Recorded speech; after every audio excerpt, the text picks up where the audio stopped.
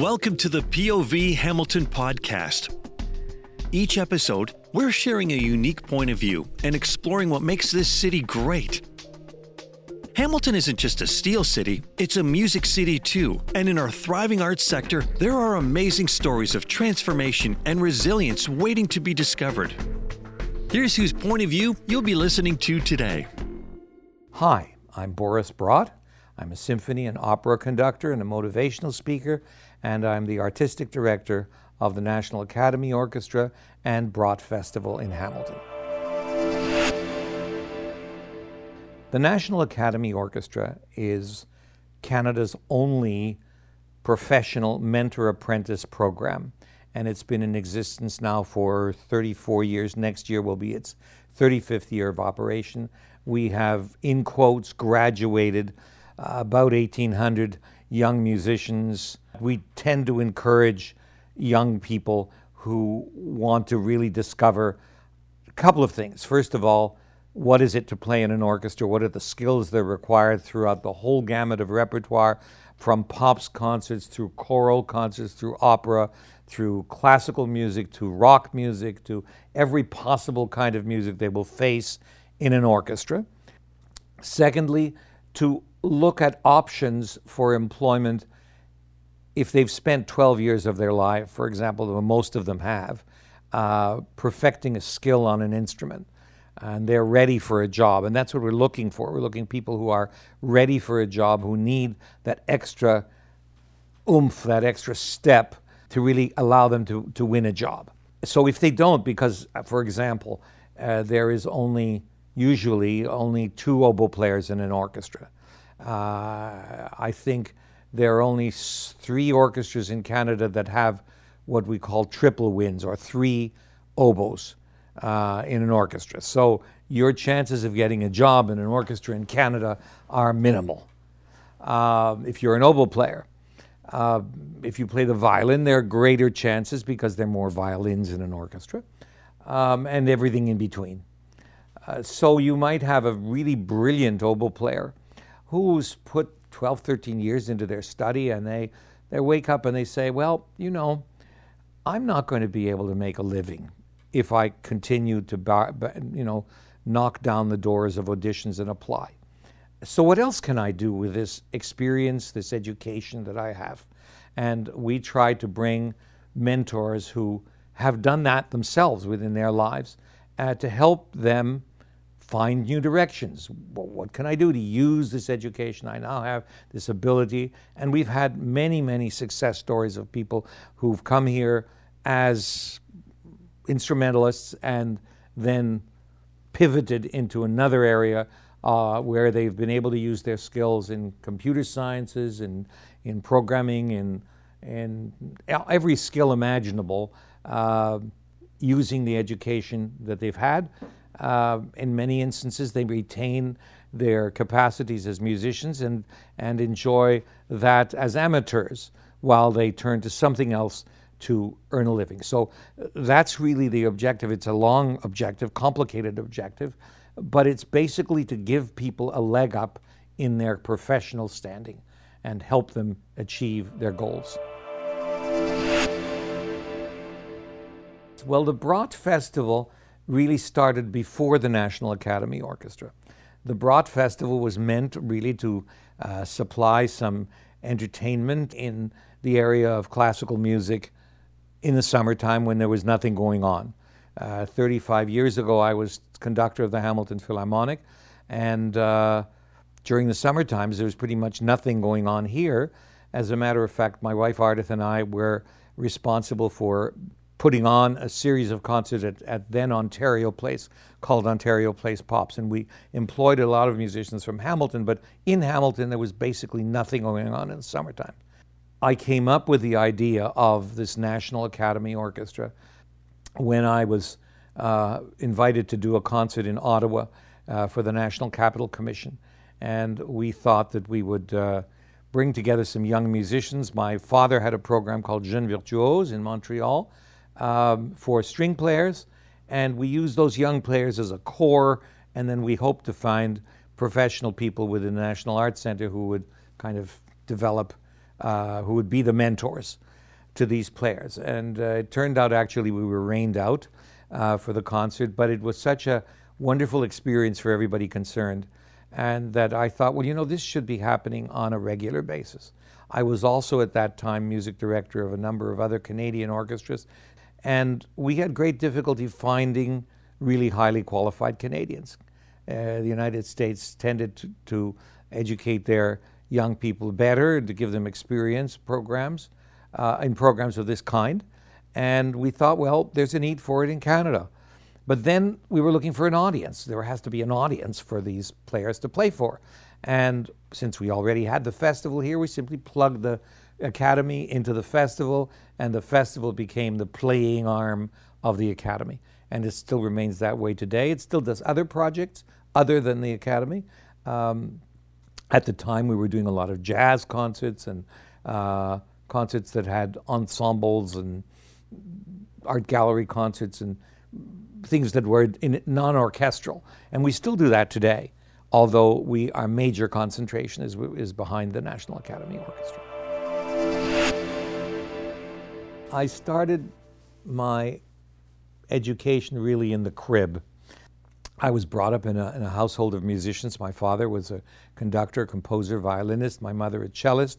My mother hailed from Mannheim, Germany, where her parents had, at the time of Kristallnacht, when she was unable to play solo with the orchestra at school because she was Jewish, they sent my mother to Neuchâtel, Switzerland, and along with her sister to sort of wait to see what would happen in the war. And eventually they were dispossessed of everything they had, and they went around the world on a world cruise in 1939 trying to find another place to live, and eventually got the girls to come with them, and they eventually ended up settling in Montreal.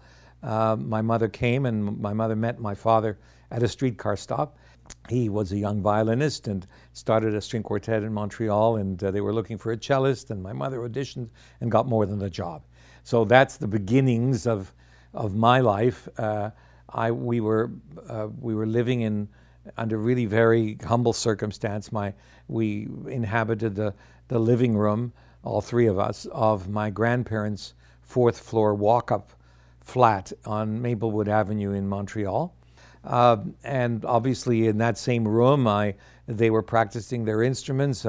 My father was writing his music. The string quartet came and rehearsed. And I have great memories of that time. And my mother was really superb, but both my parents were superb in exposing me to this and involving me in this.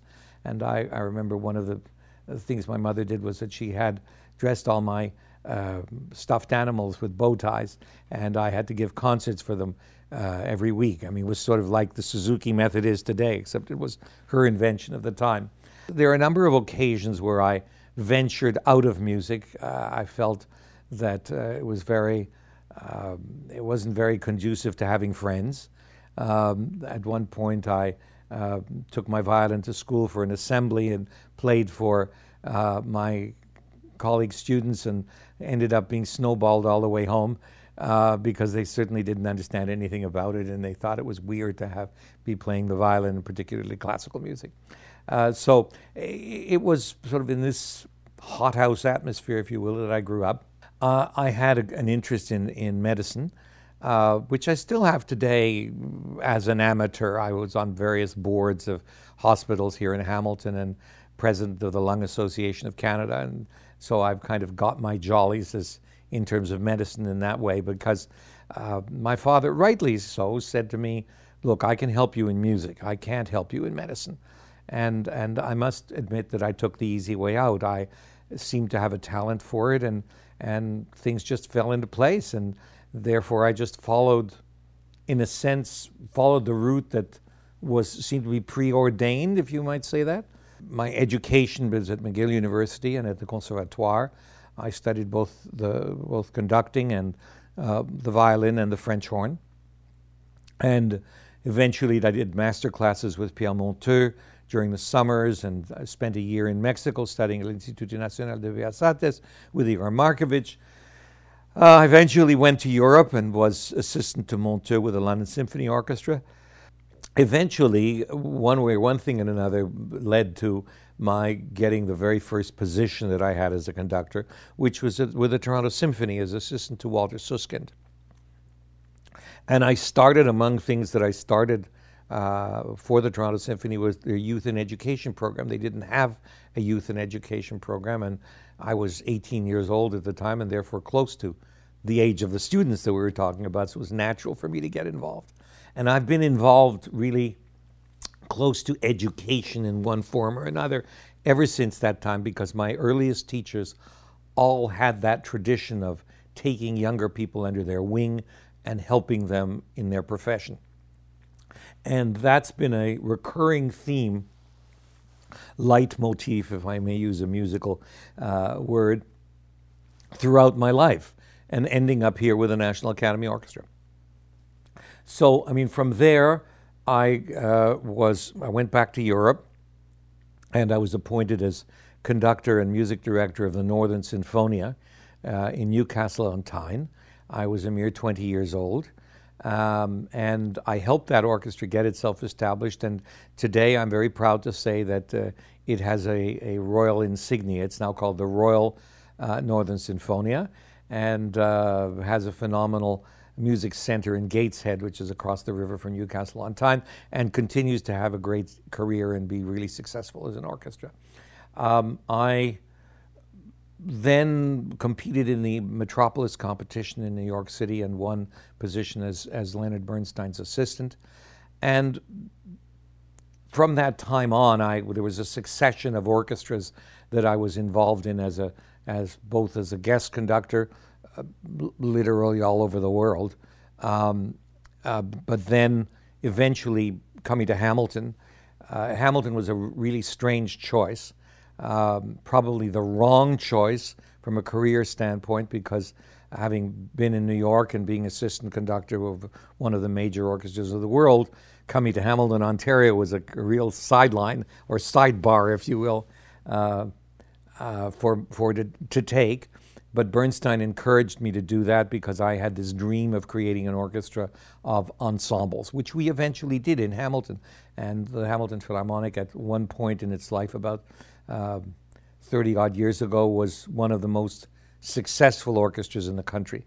I was, at one time and another, music director of 7 Canadian orchestras, from Symphony Nova Scotia through the Regina Symphony, the Hamilton Philharmonic, of course, even the orchestra in Kitchener-Waterloo. I, for a couple of seasons, helped them identify a principal conductor that they eventually hired.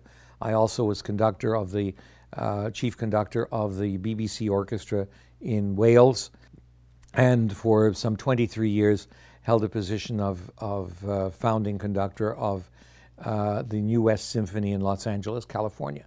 So that sort of is a synopsis of the professional life. There's a lot more detail behind that. People keep saying, why don't you write a book? And one of these days maybe I will, but I'm still practicing my profession, and I love to make music and I love to teach. So that's taking predominance in my life, even though I better get busy writing this book because I'm not getting any younger. It's actually, as I sit here and I enumerate all of these various positions, it's almost like I can't believe it was me that did all of that.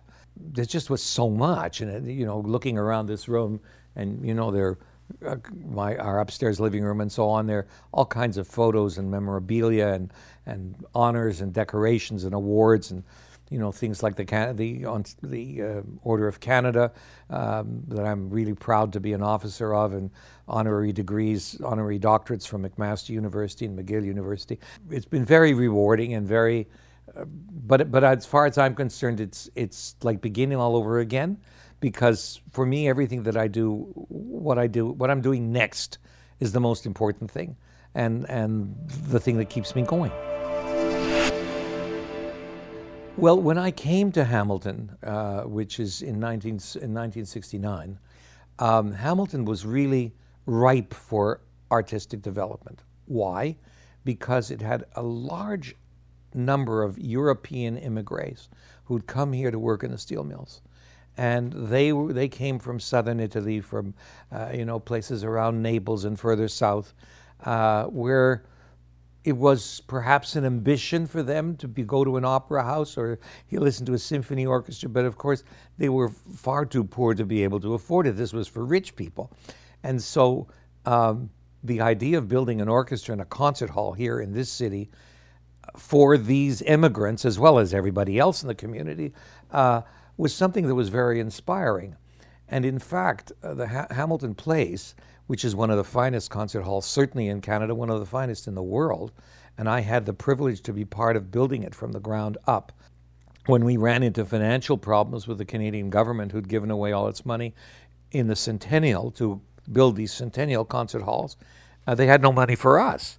And we came up with the notion, Victor Kops and I, of going to the Steel Workers Union and saying, how about a payroll deduction scheme to build this theater? And we were surprised when the union said, yes, we'd like to do that. And so every seat in that concert hall was subsidized by union members of the steelworkers. And the first concerts I gave in that concert hall were for those people in hard hats. And that was particularly marvelous to see this grow. And that audience really was phenomenal in those early years. Now, the city's changed a lot. And we went through a period of some great turmoil and difficulty financially. But I still have great faith that the potential for building audiences exists here. I think the education program that I developed with the Hamilton Philharmonic really put musicians, professional musicians, in direct contact with elementary school children throughout the whole area and helped build that audience in its first iteration. My whole life is I believe very much in positive reinforcement, and I think there is real potential in this city, and certainly in developing the festival and developing the National Academy Orchestra, we have been well supported by the City of Hamilton and by people donating money and by corporations in the City of Hamilton. And it's really, and the federal government and the provincial government, they've really been very helpful in our building this. And we've managed during this pandemic to pivot and to go online and develop new ways of communicating with musicians. For example, one of the things we did right at the beginning of the pandemic, I got in touch with colleagues who were principal players of the best orchestras in Europe, the concertmaster, the Berlin Philharmonic and Vienna Philharmonic and San Francisco, Los Angeles, and got them to give master classes online. And we developed this whole festival literally online. So this education system that we developed with the NAO has never stopped. It's continued and it's been enriched. And we're pivoting again as we open ourselves out to the public in general. We're able to bring people together and perform in public again. But we are still continuing to use the resources that we developed in the connection with those major teachers. So people who come to us will have the benefit of that international exposure to highly qualified mentors.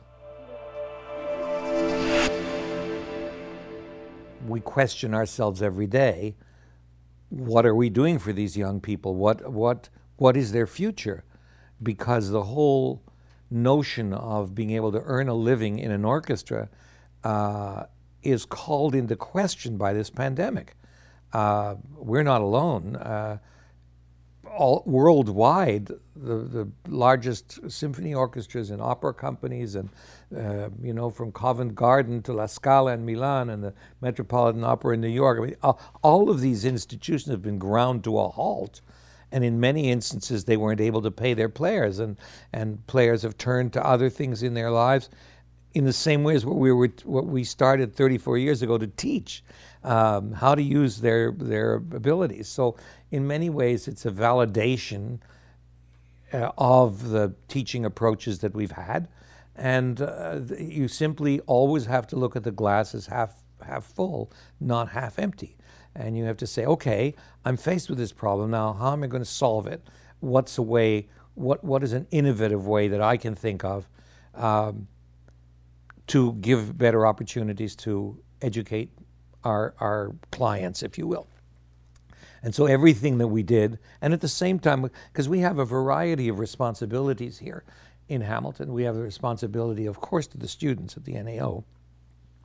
And I keep saying students, and people say you're a youth orchestra. Well, it's not really a youth orchestra. It's an orchestra comprised of the finest graduates of music schools all over the world who happen to be Canadian. Then we have a whole other responsibility, at least in our view, because we receive money from the city of Hamilton and the province of Ontario, to provide entertainment for the general citizenry of Hamilton. So there's the NAO, but there's also the festival. And the festival has a responsibility to keep itself out there, to keep going, and to find new ways to produce opera, for example. So we had planned in 2020 to produce a Mozart opera, Don Giovanni, and we found that all of our singers were in their various homes all over Canada and all over the world, in different places in Mexico and the United States. And so we came up with a way of recording them performing with a piano track, which I conducted, and eventually we produced a full production of Don Giovanni. And some of it was really amusing. I mean, it sort of looked like Hollywood squares. And the dinner at the end, they were passing plates between the various squares of the participants. Well, these participants were distanced by hundreds, if not thousands of miles from one another. But by tricks of video, we were able to make it seem like the plate of pasta was being served around to all of the participants. And at the end, Don Giovanni is invited to the dinner by the statue, which is really the Commendatore, who's brought to life, this sort of stone statue. And in the opera productions, it's always a problem. How do you bring a stone statue to life and have it sing? But it was no problem because we were using film. So it's easy to overlay the photograph of this statue and have the statue literally come to life before you. So there are many production potentials using the internet. And I think, again, the internet and the ability to record everything and the ability to have an audience that's not just in Hamilton. For example, all our performances online were viewed in some 176 countries. We had literally thousands of people tuning in and watching and listening to the concerts that we produced. And that will continue. So it's always trying to, finding a way through using the difficulties, but having them as challenges that really force you in a way to achieve something that you wouldn't have thought of before and probably couldn't have afforded to do before. But because we were all in this situation together, I mean, I'm sure if I'd called Noah Bendix-Balgli, who's the concertmaster of the Berlin Philharmonic, if I'd called him up and said, would you come to Hamilton to give a masterclass? Yes, he would have, but for thousands of dollars, not to mention transporting him here. But here we had an opportunity for Pinky Zukerman in his apartment in New York to give a masterclass to the violinists, and it didn't cost us that much. He was prepared he wasn't doing anything anyway. He was a prisoner at home, and here was a wonderful opportunity for him to remain professionally active, and what a gift to all these young people. We were sitting here scratching our heads, okay, we can't bring an audience in because the only people who are allowed to be together were people in bubbles. And so it was very difficult this was when it was beginning to loosen a little and you could bring people to a limited number of people to a concert hall, but then they had to be seated in bubbles and they couldn't bump into each other in the aisles. You couldn't have intermissions. And I mean, there were 1,001 couldn'ts. And so we thought, actually, it wasn't my idea to start with. The Montreal Symphony did a fundraiser concerts at the airport in Montreal with people in cars.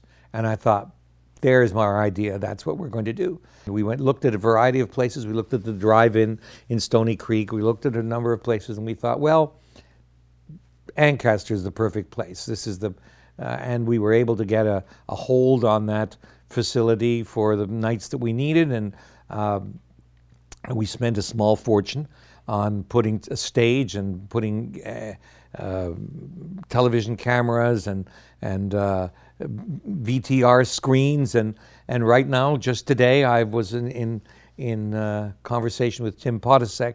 Tim runs the festival on James Street, the Art Crawl. He's the initiator of the Art Crawl. And we had this wonderful conversation where Tim, who has a lot of experience, much more than I do, at the whole business of outdoor concerts in unfriendly venues on streets.